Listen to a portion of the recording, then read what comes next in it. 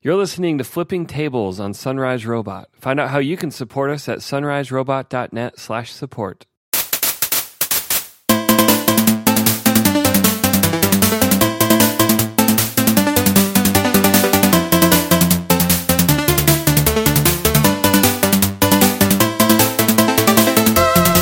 Hey, welcome to episode 117 of Flipping Tables. I'm one of your hosts, Michael Edwards. And I am David Lyons. And some follow-up on time zone insanity. How is it with time zones and having kids? It really sucks. I don't know if I didn't think to bring this up of my own volition or if I was just like blocking out the terrible memories, but this happens twice a year, every year. So even though my oldest daughter is just going to be 3 this year, we've still had to go through this 6 times now. So anyone who has kids can tell you it really helps to like keep them on some kind of schedule, some sort of regularity. So much so that when we live in Mountain Time, when we go visit my folks and my wife's folks who live in East Coast time, we just don't tell my daughter that the time has changed. So she just goes to bed later, she wakes up later, she eats meals later. Like, she doesn't know. It's the amount of time between those events that she cares about. So we just let that time stay consistent and all is right with the world. But living here or anywhere, but I mean like leading up to it, every day we lie to her about what time it is by about 10 minutes for a week. So that at the end of the week, she's an hour off. And then when we adjust, it's like, oh, okay, look, it's fine. You only adjusted by 10 minutes each day, which sounds really dumb. But like, children are so regimented if you keep them on a good schedule that actually works. It would probably work for adults, to be honest, but no adult is that disciplined. Well, I've noticed even for pets that throws them off and they come and scratch at the door an hour earlier and you're like, nah, it's not time to get up yet. Well, I mean, pets are the ultimate, like, that number on that circle up on the wall means nothing to me. It's all them knowing when we get up and biological clocking that. Well, and I mean, you have a cat in particular, and I dealt with this growing up with, the cat we had, which is they're nocturnal. So for the few hours of a day that they are most awake, it's dark. So when we shift, what would it be? I guess back to standard time, and it's darker, like and then goes on in toward winter, and it's darker, longer into the morning. That means more time you want to be sleeping. They're like, nah, let's do stuff. Like, let's party, man. It's dark. I'm wide awake. Time to sprint in circles. And then on just one other personal note about counting systems in general, I will say I had occasion to visit Canada for work recently. It was cool. I've never been to Canada, so I did the obnoxious foreigner thing where I was like looking for little differences everywhere. And there actually, I was not in the French Canadian part, which I guess is Quebec. I was over in Vancouver, which is basically just North Seattle. Like it's so. The climate's the same, the culture is very similar, but there was one and literally only one thing that was a constant reminder that I was in Canada, which was the thermostat in my room was in Celsius. And I was like, oh man, this would make so much sense if I wasn't raised in the stupidest, most arrogant country left on the planet. I'd know exactly what temperature it was in here. But instead, I just had to keep making minor tweaks up and down. I could have looked it up, but it was more fun to experiment. Yeah. But I was just like, this is exactly as stupid as the time thing to me. Like, we need to just accept that metric is better and make it official. Not make it official. It is actually legally the official measuring system of the United States. We need to enforce it. But that's another conversation. And then Susan of Eclectic Readers, and also my wife fame, pointed out to me that the country I was thinking of that has a crazy 30-minute offset is Venezuela.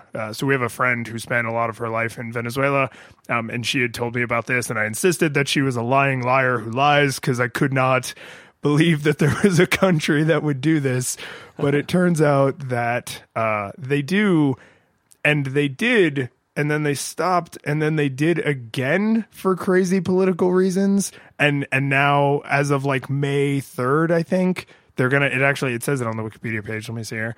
As of May 1st this year, they're actually going back to normal, like, hour-based time zones. So, just thinking about all these time zone things just reminds me of it's a double-edged sword, but it's like the tyranny of time, like this, like, modern industrial age forward, like, we're going to measure time, we're going to hold people accountable to time, we're going to schedule things. And like a lot of things I love about life is like, I know if I go to this store at 8:00, they are going to be open, and I don't have to just like wonder if the old man's going to walk and unlock his shop anytime soon, or if high noon is a different time in this town because it's slightly further north. Yeah.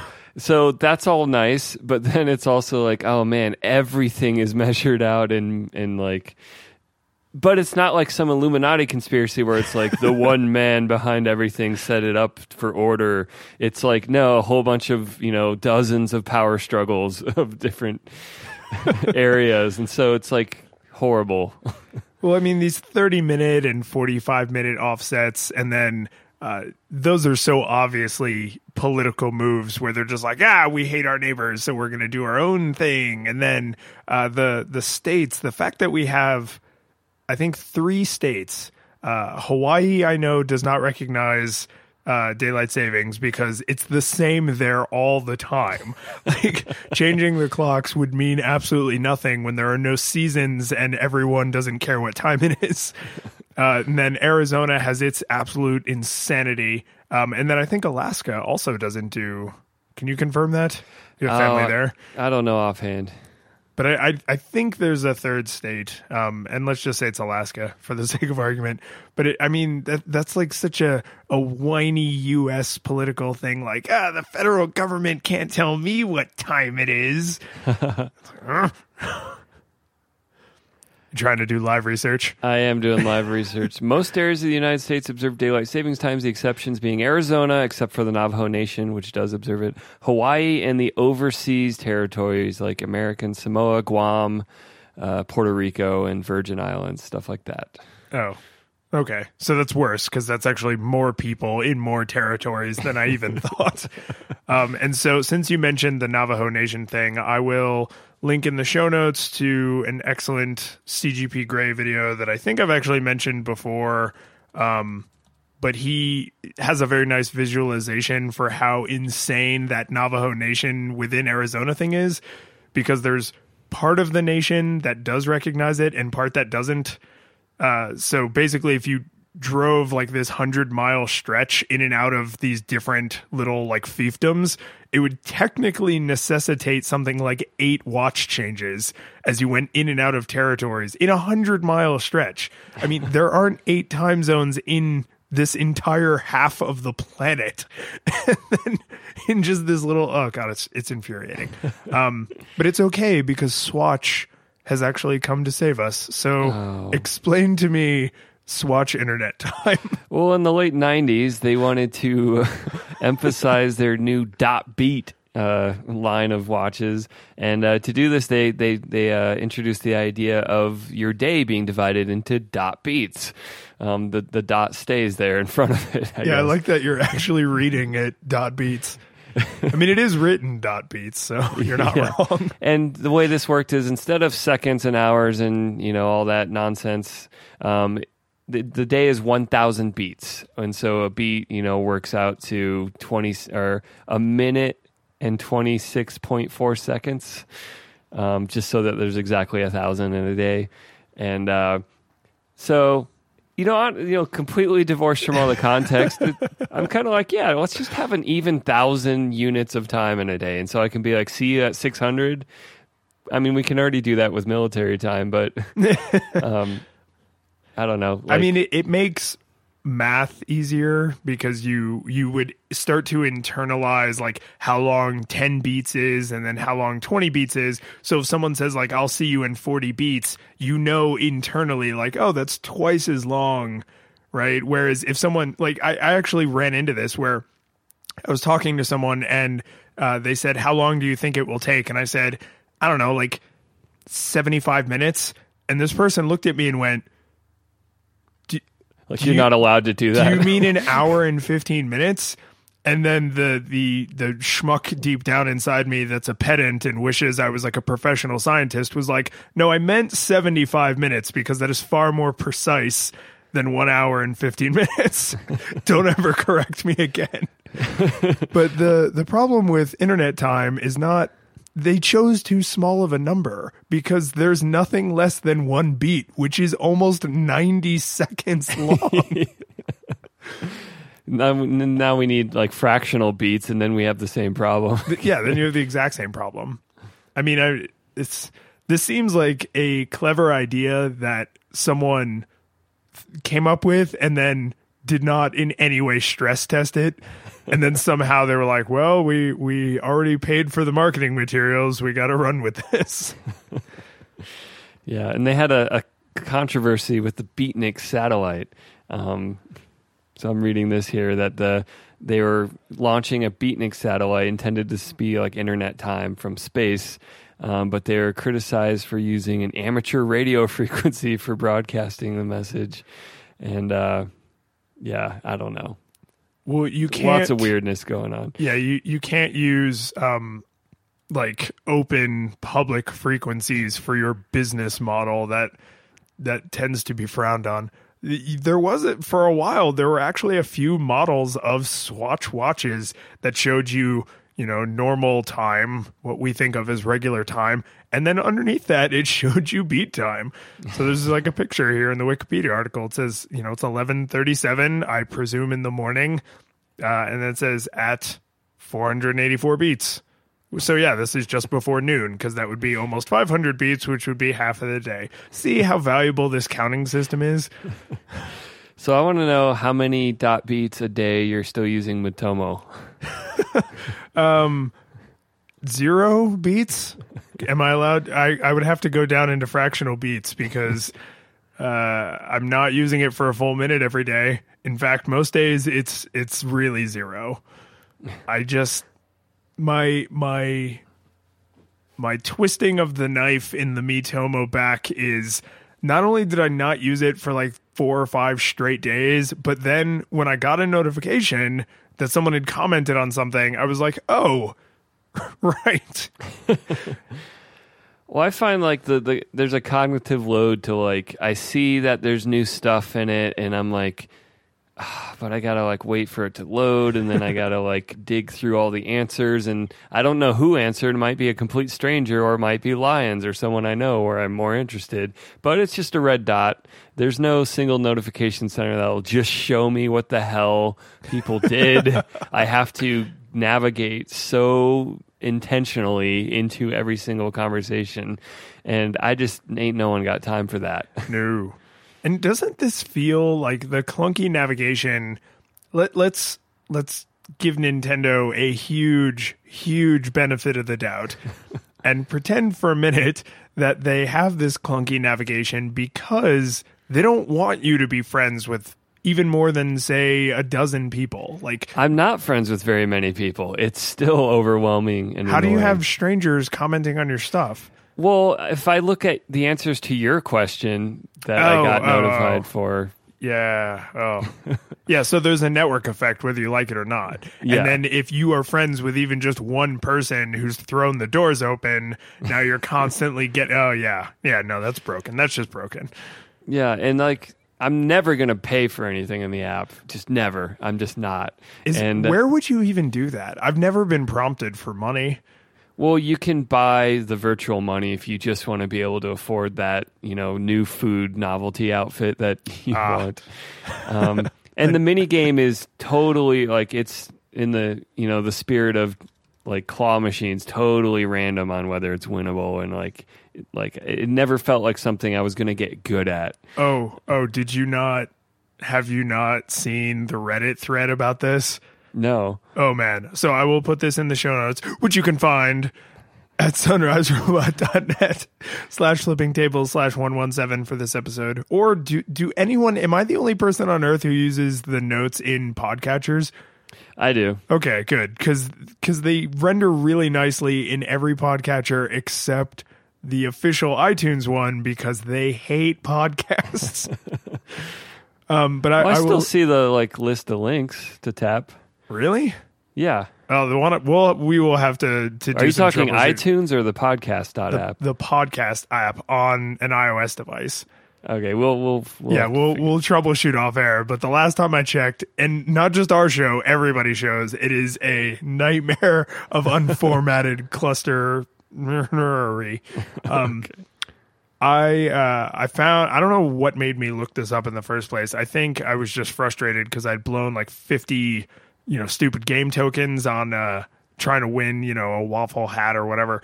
And someone realized that the games are basically predictable. Like if you have your me in the same position and at the same rotation, you will probably get the same result every time. Some of the rooms have moving stuff though. That's true, but you just time those things together.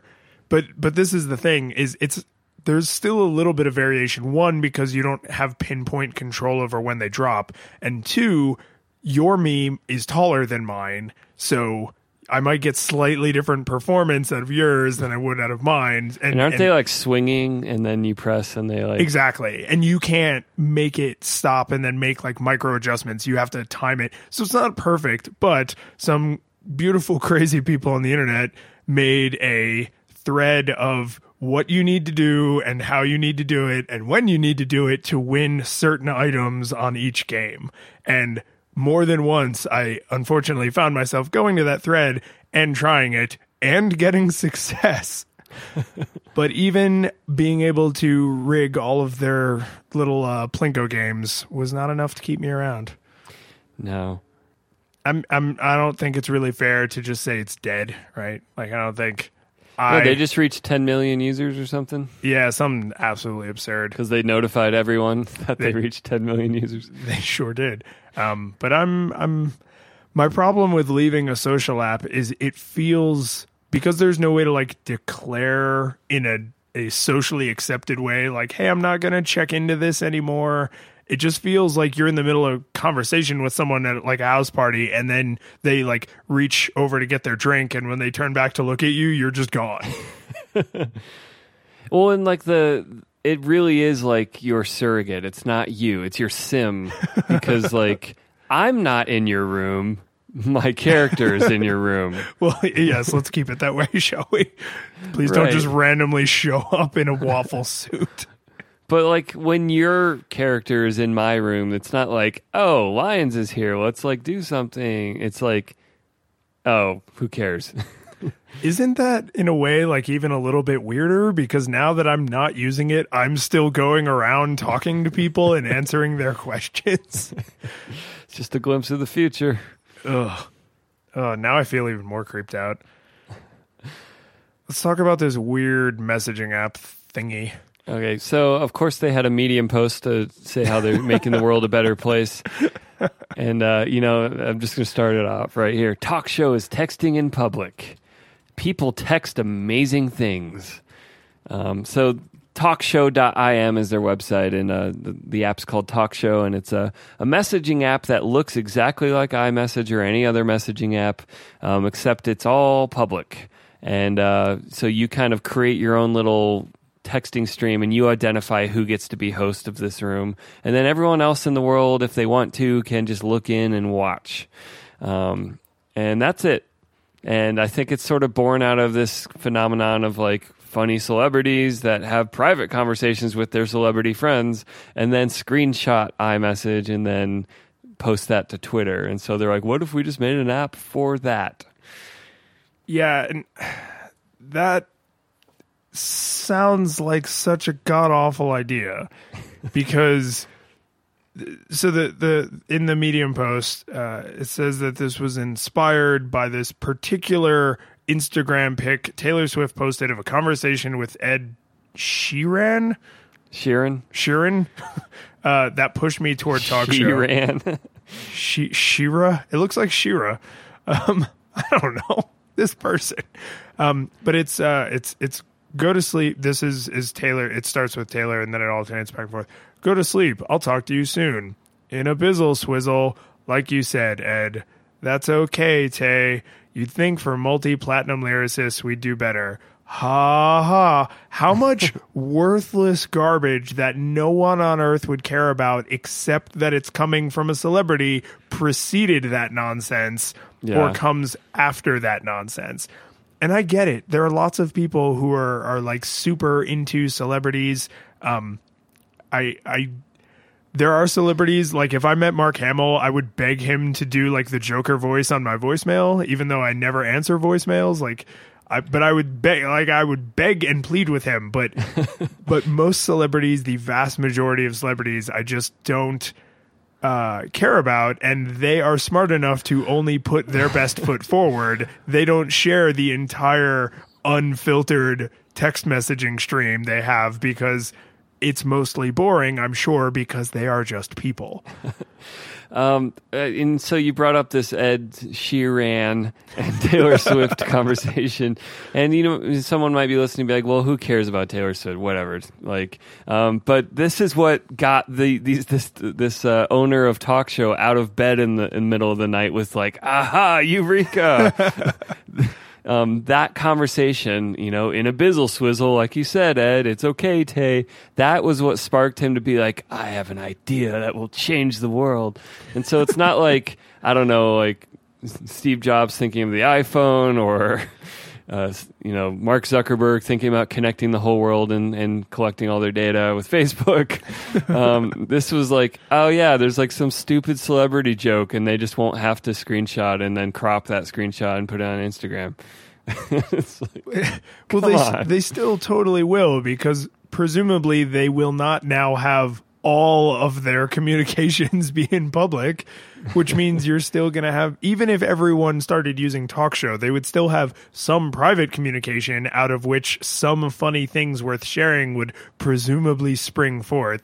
So I feel like this is an effort to create the circumstances around which more of these moments might come up, but putting on my my hipster, Denver hat, I'm going to say that, creating the circumstances for art to just be made makes all of that art inauthentic. I mean, doesn't it? Like, instead of just saying, like, when I sit around with my friends, we have a good and funny time, you're now saying, like, sit on that stage and be funny. Yeah. It's a very different proposition.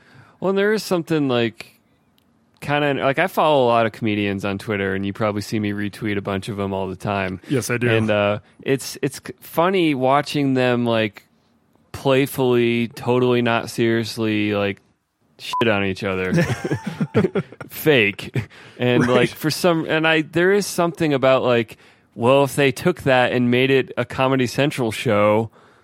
And like made it official and had actual sequences. All right, here's Kumail making fun of Michael Ian Black. I mean, it and not like the roast, because the roasts are kind of funny, but they like, can be. But like totally making it like, haha, we made this an official show. Like it does take something away from like if you're just wandering around outside and you happen to see them and they're like saying something funny to each other and it's just spontaneous. Well, because it's the delight of being surprised. Like if you go to a comedy show, you expect it to be entertaining, and that doesn't mean that it's not entertaining, but you have a certain expectation. Like, well, here I am, I'm about to be entertained. If you were just out in the world and you're standing in line at like Walgreens and Jim Gaffigan is having an argument with the clerk, like that would be way funnier probably than him telling you later, because you could be like, oh, I was just like checking my email on my phone and I realized like Jim Gaffigan was having this insane argument with the clerk. And then later when it was in his stand-up, you'd be able to be like, oh, I was there. Like that was hilarious. That was so right. You can't really artificially recreate that. And I feel like such a tool saying like, oh, it's so inauthentic. But the whole idea of, what if you took all your private communication and did it in public in case something funny happened, seems really dumb. Like, really dumb. People aren't going to have private conversations on this. Not, in fact, they won't, but also like the conversations won't be the same as you would have in private. So it's its own thing. But it's sort of weird to me to be like, all right, we've seen certain kinds of communication happen on Twitter or happen on Facebook, or in this case, happen in private, but then get posted later because, like selected, curated out of private communications. And it's weird to be like, let's just create an entire app around this one slice of other communication channels. And like, I think the best long-term ideas for communication apps tend to be broader platforms, not, well, we thought of one way people should use something and we're only serving that one way. That's great for all sorts of other kinds of apps. Like Instagram is a really simple way to share pictures, and it really tries hard not to let you do a bunch of other stuff like spam links everywhere, because you can only put a link in your profile and you only get one. And so now everyone just says link in profile every single time they post something. But at least you don't have, a bunch of crap everywhere. But I don't know. Does specialization work for communication apps like it does for other kinds of apps? I mean, it just feels like, this is the letter writing paper, but I actually just need to make a grocery list, but I'm all out of grocery list paper. So I have to go to the store and buy the paper I'm allowed to write a grocery list on. Like it's not quite that contrived, but it's also entirely too close to being that contrived to not be, looked at with a scrutinizing eye. And this is, as I noticed you complained in the notes, iOS only. Yeah. And, I carry an Android phone, but I have an iPad for work, so I tend to test this crap out on there sometimes. And like a good technologist, I was like, well, this seems super dumb, but I'm going to look at it. And there were some weird UI things that I don't know if this is what the creator of this app intended, or if it just immediately after it was released to the world, people started saying like, yeah, I don't want to do your thing. I want to do this other thing that you did not write rules to stop me from doing in your app design. And one of them is so the general principle is I would like invite you to a show, and then you and I text back and forth, and anyone can read it, but only we can comment in there, and then we can invite other people. I think people can react in some way, but it's not like part of the main thread flow.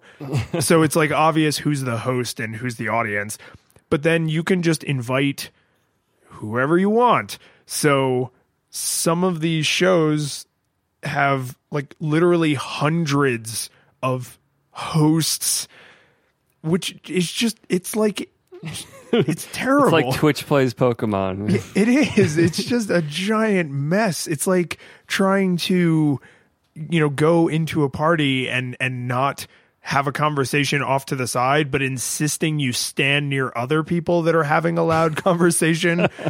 and it just makes trying to catch up on it impossible, and it makes keeping up with it a chore.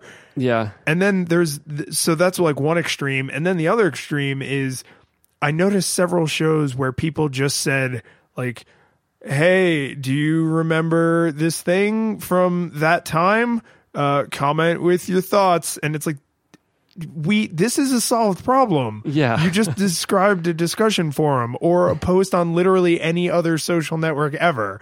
Yeah. Like this is not only is this kind of an obnoxious thing for you to do in general, because you're just sort of like, you don't have anything. You're just hoping people will comment with interesting things that other people will come to read. And I find that a little bit obnoxious, but you are doing it in like the worst possible platform. Why would I do this in this insane stream of consciousness with no threading?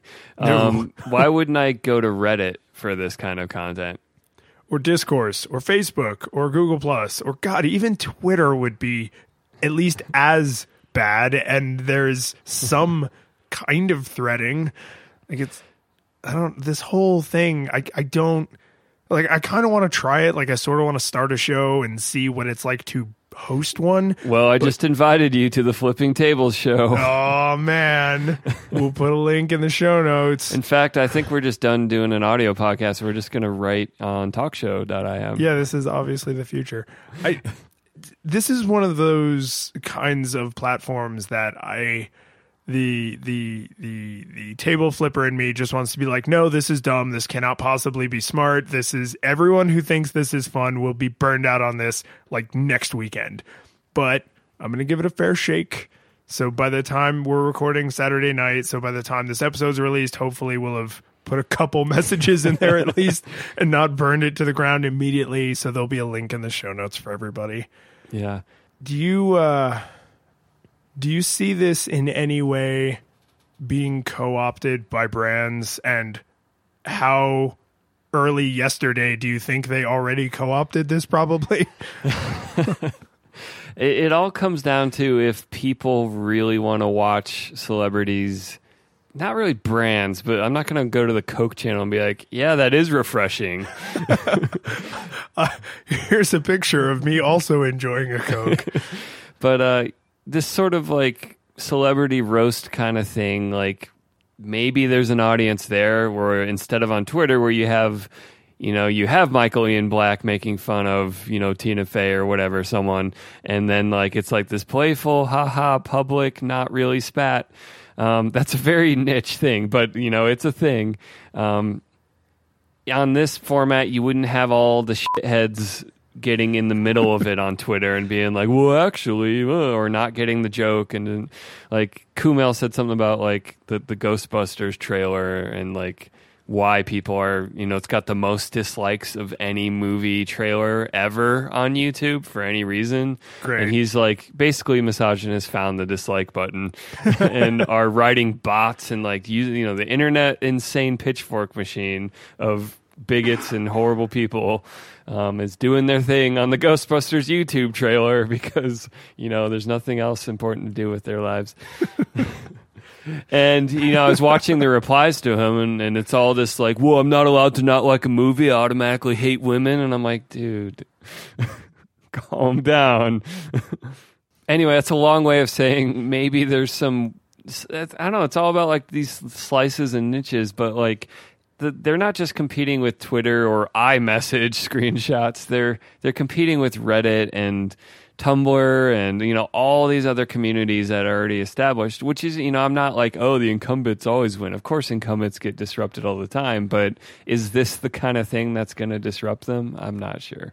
Well, I'm kind of like paging through this on and off and looking back at my notes, and it really seems like this can work for a specific group size, like 2 to, let's say, 6.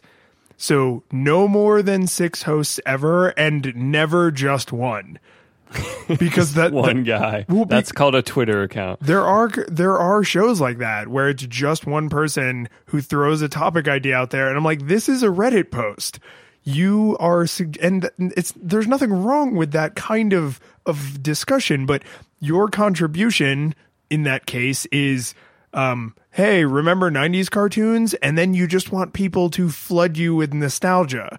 Like that's fine, but that's not a conversation. That's like, it's panhandling. Yeah. And on Reddit, it's really easy to like unsubscribe from entire swaths of like, I don't need any more, animal advice. I'm good. I don't want to see that anymore. And so you can not see it. And this would be a little more like, well, I have 1,000 conversations and I can't easily group all the animal advice ones and stop following them. So how long until, people are like, subscribe. And then a month later, they're like, yeah, I'm kind of done with that app because it's just an avalanche of crap and I'm not going to go through and weed through it. Yeah. But to your point, if there was, I don't know why I brought Mark Hamill up earlier, but like Mark Hamill, like he is known to be pretty funny and he does Twitter pretty well. And I could imagine like if in some fantasy universe where like Mark Hamill and Harrison Ford are best friends, like I would totally read their public. Not even in fantasy universe. Yeah, I would totally just like read their text messages back and forth because Mark Hamill would make it his job for it to be funny and interesting and entertaining like that. I wouldn't need to participate in that. I would be willing to just be a fly on the wall. And I'm thinking like even for content creators like ourselves, like I can imagine someone saying like, "Oh, I wish I could see like the back channel while you guys are like setting up for a show or while you're doing a show. Like if I could follow your complaints about Skype being a dumpster fire in Slack or something like that." I could understand someone wanting to do that, but these talk shows that I've found that are 50, 60, 100, 200, 300, 400 people participating. It's like it's just a chat room. I mean, it's nothing new. It's when just you have a that. terrible chat room. An old-fashioned, threadless, no delimiters, no way to tell where you left off. Every time you join, you're always at the bottom. Like just ugly humanity on display. Yeah, we're gonna try it. Like I'm gonna put in an effort. I don't want to yuck someone else's yum, but my initial reaction is like, ugh. All right, should we talk about video games? Hell yes. So Square seems to like be targeting you specifically. So what are they coming out with that makes you yum? So they a couple years ago dropped Bravely Default. Which is actually made by a bunch of people at Square Enix who were like, you remember RPGs in the 90s? Let's do more of that. And they kind of like broke from the direction that Square has gone with Final Fantasy and a lot of their other like modern, like Kingdom Hearts and these other modern franchises and, or long running / modern and made something that is so obviously pandering to people who liked that style of game, people like me, people like apparently a lot of people, because the game did incredibly well. And Bravely Second just hit North America a few weeks ago. And now... Did you buy it yet? Oh, yeah. I've only gotten to play it a little bit because, kids and job and life and those things, unfortunately, don't all go really well with playing a lot of video games. But it's more of the same, which is what I wanted. They actually introduced another mechanic that is so fourth wall breaking and so rewarding, like like the way you wanted to play video games when you were 15 or 12 or however old you were in that era. But like you can, at the end of a battle, if you won that battle in one round, say, nah, I could do another. And then you just get more monsters. And then if you beat them, you get a multiplier to your gold and experience. And if you beat that battle in one round, you can go, no, I could do another. And you can keep doing that all the way up to I think a 3x multiplier.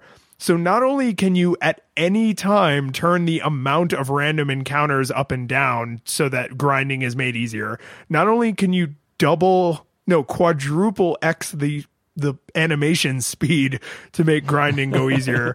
Not only can you automate the controls so you don't even have to press the buttons to make grinding go easier, but you can just flat out get extra experience. So like if you really want to max out every class and you really want to level 99 everybody, like, okay, fine. We are going to make that less annoying for you. So it's like, remember how great RPGs were and want to not remember the horrible, annoying parts? We're with you. Yes, and I am totally on board with this like school of game design, because there was a long time between Final Fantasy IV, which I love dearly and actually watched you play on YouTube Gaming, just because I was like, I am happy to just see someone else enjoy Final Fantasy IV. Like, I don't even have to play it. But all the game design and technology, mostly design elements, have come a really, really long way since then. And these little tweaks, like I was in a dungeon, so I was playing the demo and I was in a dungeon and I beat the boss and I was just wrecked. Like no healing items, most of my party dead, only a little bit of health for the few people remaining. And I was like, I just want to walk out of here. Oh, wait, I can set the encounter rate to 0. And then I can just walk out of here. Like, it's not going to enhance my enjoyment of the game if I die, have to go grind, and then do this dungeon again. Just let me walk out of here. Yeah. And they just acknowledge, like, yeah, it's not about overcoming, the greatest trial in all of gaming. if walking out of here when you should have died on the way out makes you have a good time, we're going to let you do that. Even in the 90s, Square was very cognizant of the annoyance of grinding, and they even had in their marketing materials like, you don't have to grind to beat Final Fantasy 4, but 2 on Super Nintendo. And, they were never the worst example. Like, one of the worst games for that ever of popular RPGs to me was like the NES Dragon Warrior games. They were grindy as hell, and they're slow, and like all those innovations you talked about, like none of that's there. It's like the battle was very verbose, like the skeleton hath cast sleep. The sleep hath worked, and like everything's a separate sentence, and you're just like, come on. Even little things like just being able to skip like the opening and closing battle animation. Yeah. It's just like, yep, okay, I get it. Like, those are precious seconds saved off every single fight. And if you're gonna power up everybody on every job all the way, like, which they know the players that aren't gonna do that aren't gonna benefit from these design tweaks, but it doesn't harm them in any way. A studio within Square Enix, because they are so large that they have enough staff to have other studios in their gaming studio. They released a game in Japan, I guess last year, and it's just about to come to the States sometime soon, and it's called I Am Setsuna. And it literally, speaking of how honest their marketing materials are, in the little teaser video for this that's on their website, it says, you remember how good Chrono Trigger was? We basically just remade Chrono Trigger. Like, it's so... I mean, that's only lightly paraphrasing the language in this video. And watching this gameplay video that PlayStation, because it's a PlayStation 4 exclusive, watching this video that they put onto YouTube, it's Chrono Trigger. It's Chrono. They just re-released Chrono Trigger. Yeah, they really did seriously make this Chrono Trigger exactly. Like, there's 3 people in the party. They have tech for abilities. They can combine. I saw in the videos they do like an X Strike, basically exactly like Chrono. Looks and Frog. exactly like that one. Like, oh man, they didn't even come up with new combo moves. Like, they stole the engine and the techniques from the engine. Yeah, and I'm not even mad. And supposedly it's like Chrono Trigger where there's no random encounters. I mean, there are basically random people in the field, but you see them and you can usually try to run around them or avoid them.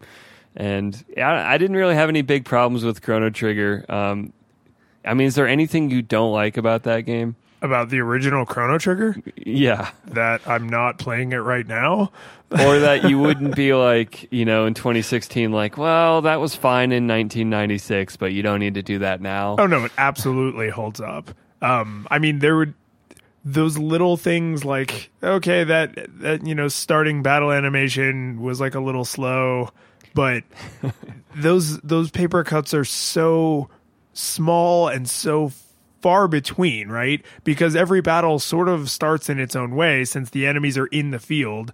There's a couple times like in Magus's castle where an enemy like drops down and you're like, all right, I get it. I'm gonna fight. Like, yeah, you fall down the pit and you're like, ah. Yeah, but those things, because they are not constant, they're like really spread out. You're sort of like, oh, this is like unique to this area, right? The enemies like pop out of the bush or they fall from the ceiling or whatever. Well, and they're also the foil to the game making fun of that half the time. That's where true. Like an enemy will pull a switch and he'll fall and he'll be like, yes. Yeah, that's true. That game was really self-aware. But yeah, I mean, the last time I played Chrono Trigger all the way through was probably 3 years ago, and I had a good time. Like, I played it cover to cover. I didn't get like all 87 endings, but I did play it all the way through and was happy with it. Which, by contrast, Chrono Cross is... Nah, I didn't like it. I couldn't finish that when it was new. I didn't really ever grok it. Like, there was all these characters, and there was this time mechanic thing, and I just never got to a level of like, I get it. Oh, I'm totally gonna like, tear this game a new one and like explore everything. It always kind of hovered in that I don't know what's happening or where to go or what to do, and you don't want to be in that spot with an RPG. No, No, that's Dragon Warrior, man. Like, where do I go? What do I do? I have no idea what's happening. Do I really need to read Old English? This trend generally in game design, like, we took a game that is obviously ripe for nostalgia and modernized the parts of it worth modernizing. I am so on board with this. I love RPGs. I would say RPGs are probably my favorite genre of video game. But action RPGs or action games like Legend of Zelda or Castle. Yeah, Link Between Worlds. Like, give me 10 of those. So good. You know, Nintendo can feel free to clone Super Metroid 100 times. They did that on Game Boy Advance, but they haven't done it since. Yeah. Like, all we got on DS was Metroid Prime Hunters, a crappy 3D multiplayer game, or in a pinball game. And I'm like, never go full pinball. Like, give me proper games. Wait, what? There's a Metro. Is Samus the ball? Morph Ball, yeah. What? What is this called? I need to see this right now. I think it was Metroid Prime Pinball or something like that. I didn't buy it because as nostalgic as I am for Sonic Spinball, I never actually really liked that game. It was just kind of a novelty. See, I actually liked Sonic Spinball, but it also was for 10 minutes. No, I played that all the way to the end. But it actually took place in a universe where you were like, well, Dr. Robotnik builds all kinds of insane nonsense. Like, is this really any weirder than any of the other stupid crap he's done? Granted, the frame rate was like 6 frames per second when there was a lot of stuff on screen. But Samus is never like, the Chozo have designed a pinball universe. You were right. It is Metroid Prime Pinball. And even the cover art looks like a sad Photoshop because it's just like her helmet and the giant shoulders and then like pinball flippers. And those shoulders keep getting bigger, man. It's weird. Well, everything else on her costume keeps getting reduced, so they're like, we'll just pack it into the shoulders. It's fine. It's just more shoulders. Shoulder powered. This is I don't. Anyway, but I'm looking at screenshots for this, and I'm like flabbergasted. Well, people always give Nintendo crap for like rehashing everything they've ever done, and I'm never mad about that. I will buy that crap until I'm in the grave. Like, and it's telling that Square's figuring it out internally, but like all the Konami and Capcom people have to leave. You know, like Inafune and whoever else. Is that the Castlevania guy? And if or is he the Mega Man guy? I think he's the Mega Man guy. Okay, well then we're losing so much geek cred right now. I know. There's another famous director that did all like Symphony of the Night and all those Metroidvania games. So Inafune is the Mega Man guy. I did not back Mighty Number 9 because I was like, I'm going to wait. There's been a lot of Mega Man clones. I'm going to wait and see what this is like. I totally backed the other guy's thing on Kickstarter, and I am like, I mean, it's a game. It's going to take forever for it to come out. But that's the thing is Konami and Capcom aren't willing to sell nostalgia anymore, I guess, or anything, I guess. But Konami's just like, I don't know, eating their own poop and sitting around. Ugh. But well, I mean, so Mega Man is a franchise, obviously, that can benefit from modern game design, like things we have learned in the last 25 years since that franchise, like, kind of had hit its zenith and now was on the way down. And Metroid also could like tremendously benefit from like, no, just give me more 2D Metroid, but learn from what you couldn't do before or what you didn't know before. The Metroidvania style games, like, I'm really looking forward to that game. It's like Blood I don't know, I'll find it, but yeah, it sounds like a Castlevania title, but it's just off enough not to get sued. Yes, it really is, because it sounds like exactly like because it's like blank of blank colon yes. harmony of something. Like super the exact same format. But they have to go to Kickstarter and form independent studios and try to raise funding from fans, which it's working so far, but not every nostalgic old franchise is going to be able to do that. I backed Descent's being rebooted as a multiplayer 6-axis every direction shooter. Oh, did that one make its goal? Yeah, and they're actively developing, and I fired up the alpha and was like, yeah, I'll come back in a while, guys. Bloodstained Ritual of the Night. Yeah. Yeah, all I had to... That is literally the first result for Castlevania Kickstarter. So what does that tell you? Like, this incredibly well-known and well-regarded franchise, when you look up the name of it plus Kickstarter, it's just all of the product that they should have been making at Konami. And if this game gets released and if it has any success, they now get none of that. And there was some other PS4 indie game I just saw that was like...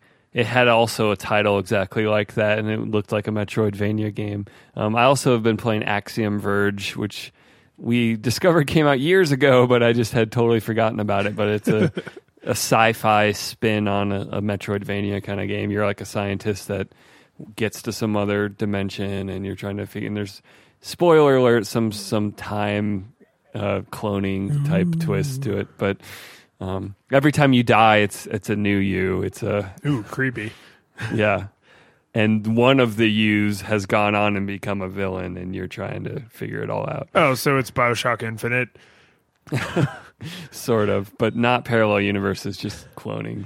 Spoilers. Sorry for anybody who hasn't played that now 5-year-old game. But you play that for the game, not the story. Although I've decided, I did really enjoy that story though. But this is, I don't know why games seem to have I'm thinking this through in my head. Games have been so driven by graphics and features, and now that those things are sort of starting to plateau a little bit, there's still more to do. There's VR and there's smell-o-vision and whatever the next stupid thing is, but... We have hit a place where, just like the Super Nintendo kind of defined what gaming was in that generation, and then like the PS1, and then, well, really the PS2 and Xbox like defined that generation, right? And like now, all hardware is kind of the same. All platforms pretty much have the same capabilities. So I feel like there's this moment where game designers are like, man, you know what I actually spend most of my time doing? Replaying old games that I used to love.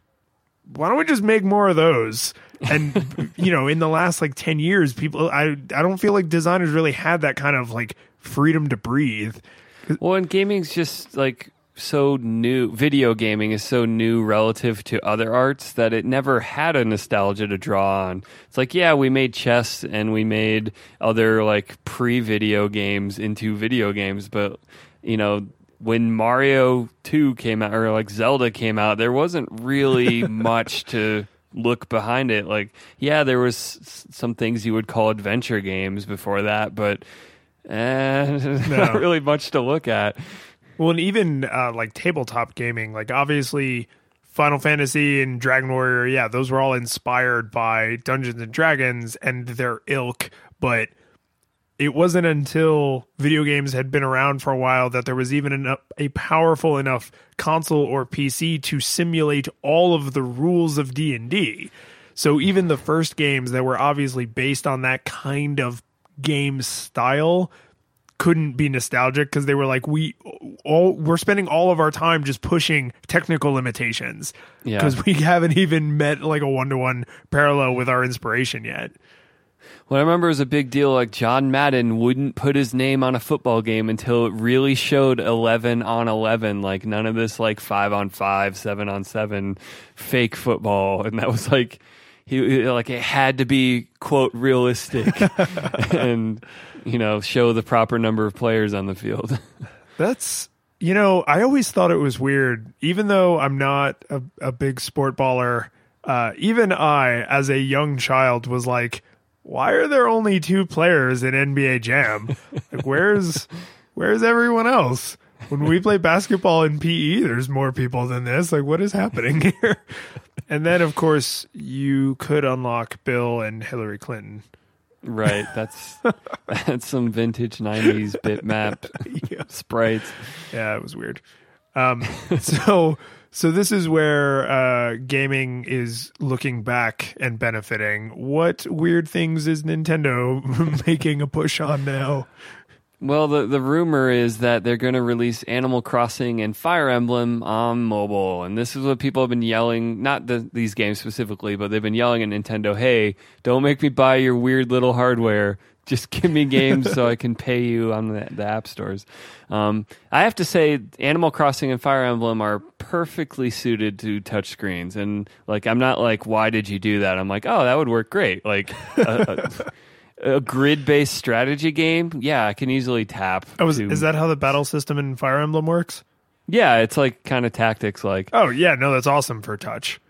Yeah, and Animal Crossing is like, super casual, pay your mortgage while you're commuting to work to pay your real mortgage on the bus. And yeah, you're collecting bugs and walking around and talking to other animals, and it's really like, it's not like Contra where a touchscreen is going to be disastrous. So do you think Nintendo led with Miitomo, even though we all knew they were going to do this? Like, why would they not cash these checks? It's like someone had already handed them a check written out to them with a dollar amount. It's like, what, are we going to just not cash this? Of course we're going to cash it. Yeah. We're going to put our existing IP that works on a touchscreen onto a touchscreen, and please just give us more money. But will these games be $39.99? Well, they won't be that much, but will they follow Square's model and be $15.99? So let me ask you this. Are these ports of existing games, or are these new entries into these existing franchises? I have no idea. Okay, because that to me is like big time relevant. Because if they are ports of existing games, then I say like $5 or $10 is reasonable, because the game already exists. You can wrap it in an emulator that someone else wrote and then basically just collect money. Like the amount of effort they have to put in is incredibly trivial in a situation like that. Whereas if it's a new game in that franchise, then it's a new game. They're going to write it native to the platform, I'm sure. They would have to come up with new art assets, and they would have to do things with the hardware they haven't had to do before, and on and on and on. Anything that goes with developing a game for a mobile platform. And then I would say, like, yeah, $15, $20, $30 is fine. These are full games that you had to pay developers to develop. But if you're going to sell me what essentially amounts to a Game Boy Advanced emulator with a game you already wrote running in it, like, no, you can't have 30 of my dollars. So it seems this isn't just a rumor. They actually put a press release out where they summarize what they've done with Miitomo and sort of like their what's on the horizon. So, NX, their next console, which we aren't really talking about this episode because they didn't unveil anything yet. There's nothing there. But these are 2 mobile apps based on the familiar and beloved Fire Emblem and Animal Crossing franchises. So it sounds like they're new things based on them. And I don't know what that means. Are these like, free-to-play, horrible, in-app purchase hell, like facsimiles of their real games? Because I'm not interested in that. Like, I don't want Fire Emblem. All right, you finish one level, pay us 99 cents per battle. And I'm like, no, I'll buy a whole game, but I don't want to sit here and dole it out $1 at a time. Like, oh, sorry you died. We ramped the difficulty up. Better pay us to pay to win. So, having never played either of these franchises, but kind of understanding their mechanics a little bit, could you imagine a Fire Emblem like game where it's like, yeah, there's no story. This is literally just battle after battle after battle after battle. There's no story. There's no overworld. There's no nothing. Like, this mobile game is just, you can fight. It's the fighting part. Well, they could do that. There's games like that out there, like sort of just, infinite runner, but instead of running, you're infinite battling, and like, once you get killed, you start over at level 0, or like maybe you get to keep what you have. But with Fire Emblem, it's not really like, it has a story, but I don't really care about the story. It's like, oh, there's this evil guy and there's a dragon, whatever. Like, you're gonna fight him and kill him. But what I do like and love about Fire Emblem, like any good Nintendo game, is the really tightly executed progression of challenges. So the levels get harder, and it's satisfying to defeat the new puzzle or the new, oh, how am I going to win this battle? And if it's just like totally random number generator, gets hard and then you die and then they ask you to buy something. Like, to me, that's not Fire Emblem anymore. Like, the story can go to hell. They'll probably have one. But to me, Nintendo story is always the last thing they tack on. Like, Star Fox Adventures was an entirely different game that they decided needed Star Fox characters. They aren't even hiding that, when Miyamoto comes up with an idea for a new Zelda, a new Mario, he's like, boats. And then they design the entire story around what he thought was going to be fun. And that's fine. I don't play Nintendo's games for story. And so as long as they capture that sense of, hey, we made this fun, and the challenge evolves in a Nintendo fun way, I'm in. So you have often said, whenever we talk about games, particularly Nintendo games, that you would pay, and I would pay, and anyone with common sense would pay for a Zelda game that was just dungeons. Yeah, like, Portal is that. Yeah, just Zelda dungeons for 30 hours. Here's $80, whatever you want, and I'm just wondering if the story in like a Fire Emblem, because I'm what I'm imagining in my head, having not played through Fire Emblem, is would I play Final Fantasy Tactics without any of the stuff in between battles? And I don't necessarily mean like randomly generated battles, but if it was literally just you beat the level 1 battle, now there's level 2 battle, now there's level 3 battle. Here are the new classes that are available to you. Here are the new monsters and things you're going to have to deal with. So the game mechanics are still well thought out. It's just there is a tenuous at best string connecting each of those gameplay interactions. Would I still find that fun? And I think I would. I think I would too. The only thing that I'm grappling with is I actually really love Final Fantasy Tactics story. Like, I enjoy the gameplay mechanics tremendously, but in that specific case, like if I sat down to play Tactics, I would not skip through the cutscenes. I watch those cutscenes because those cutscenes are amazing. But would I play a game like that without the story? Yeah, I think I would. And I mean, Animal Crossing is it's cow clicker. I mean, it's nothing. Yeah. Well, and in fact, like Nintendo's games get a lot of crap because their stories are really never. I mean, there's exceptions like Majora's Mask. If you want to dig into it, is very interesting, but most of their stories are like, I don't really care. Yeah, shut up, Al. I just want to go. Well, I mean, Zelda is probably their most story-driven franchise, and most people are just like, yeah, I don't know, green guy, like I'm running around. There's fairies. There's 7 or 3 of something to collect, and then some giant game mechanic will open up, like traveling through time or traveling between light and dark versions. Yeah. And then there's 7 more things to get, and then you beat Ganon. And like, it's all just so transparently a skeleton in place to be there. And maybe it would be weird without it for Zelda, but. Again, Portal has an amazing story, but somehow it's all gameplay too. But Portal, I think, is closer in narrative. No, that's not the right word. It's closer in the way it delivers its narrative to like Super Metroid. Like Super Metroid has one of the greatest openings of probably any Super Nintendo game, maybe even in like top 100 games, because the game starts, and if you don't have any saves, the game starts and it's like the last Metroid is in captivity, and then you go to the like little space station thing, and this is literally the only time in the entire game you see other physical humans, and they're all dead. They're just strewn about the facility, dead everywhere. And then when you make your heroic exit and it goes again to the title screen, you see the little Metroid in the captivity, like the little container unit thing. And it's just like, oh, like, an hour ago, those people were all alive and doing science.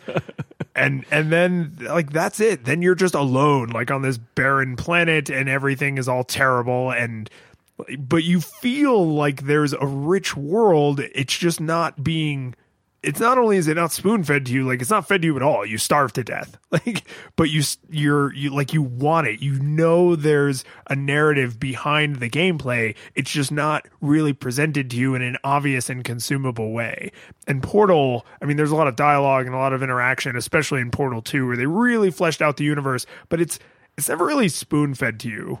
Yeah, it's totally organically, like, in some of the most brilliant way I've ever seen. And like the Half-Life 2 and the episodes that follow it kind of embody this too, where they pretty much never take away your agency. You can run around and do stuff, and they rarely like lock you in a room and say, no, you listen. It's very, very short periods of time where you're ever like sitting somewhere. It's usually like you're riding an elevator and you have pretty things to look at, and you're like, well, you can talk to me while this happens. Yeah. I can't do anything anyway for a legitimate or semi-legitimate reason. But I mean, I can imagine this, Fire Emblem like game where, in battle number 1, I, let's say I have on like a red cape because I'm allied with the red cape people. And then like somewhere between battle 9 and 10, like now I have no cape. And it's like, it's a really subtle thing, but like, oh, look, my little character model, like because of this light story they're sprinkling across, like he is no longer allied with the people that he was at the beginning. And then like a few battles later, now he has on a blue cape. And it's like, and I mean, that sounds like really silly, but those kinds of little details can communicate a lot. And because they get the theater of the mind going and they make you start like leaping to conclusions, they don't even necessarily have to have good answers. I mean, it's the stupid top at the end of Inception. Like, what's his name? Nolan was like, there isn't an official ending. I have never decided whether he's dreaming or not because... Well, and if we're talking Inception, the top was his wife's totem, not his. That's right. So it's irrelevant. So it's Inception irrelevant. It's irrelevancy within irrelevancy. But that's exactly what I mean. Is it's good story can be completely fabricated in the mind of the viewer, or in this case, the player. And I'm basically like, I'm somehow talking myself into buying a mobile adaptation of a game series I've never played because I'm like, this sounds awesome. I can't wait till I get to the part with the blue cape. Surely they can't disappoint you now. Are you, did you ever play Animal Crossing? Yes. Okay. Does this seem like a game that would translate to mobile well? I mean, isn't it like The Sims? Yeah. It's basically The Sims. Yeah. It's like weird Nintendo Japanese Sims where you're like a dog, cat, or no, you're actually a person, but it's full of like dog, cat. Yeah, like everyone people. else is an animal. There's a very bizarre, Starbomb song that's from the point of view of the I think the dog character that brings you to the Animal Crossing town. And I mean, it's just littered with profanities and obscenities, and it's really very childish humor. But the whole song is about how you're basically a captive in this town, and you can't leave even if you want to because you've been sold a house that you now have to pay off. And it's like everyone... It's house poor, the game. Everyone just relies on you for everything. Like it's good stuff. But I mean, would you play Animal Crossing on your iPhone? That's the question. I never got that hooked on the DS. Shelby played it a lot, so I really should go ask her. Hey, Shelby! No, if she has something particularly amazing to say about it, this is the point where I'll cut it into the episode. And if I just went on talking just now, she didn't have anything particularly amazing to say about it. Or I didn't even ask her. That the far more likely outcome to this conclusion. But the listeners will never know for sure now. Well, they'll have to check our talk show room. Oh. God, it's coming, isn't it? We're going to have to follow through on that promise. Yes. I can't just cut out all the parts where I said I would give it a fair shake. That would take forever.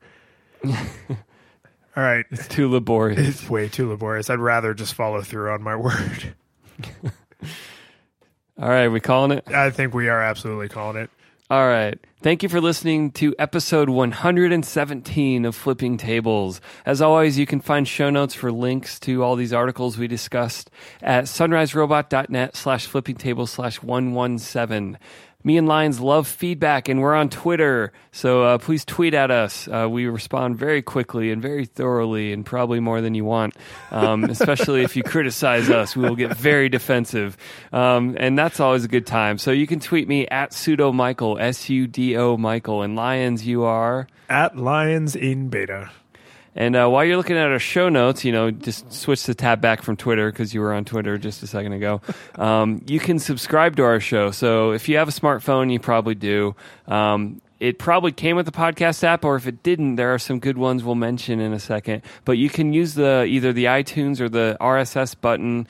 And maybe if we get our crap together, we'll have some other buttons for like Google Play and so forth. Google Play Music Podcast.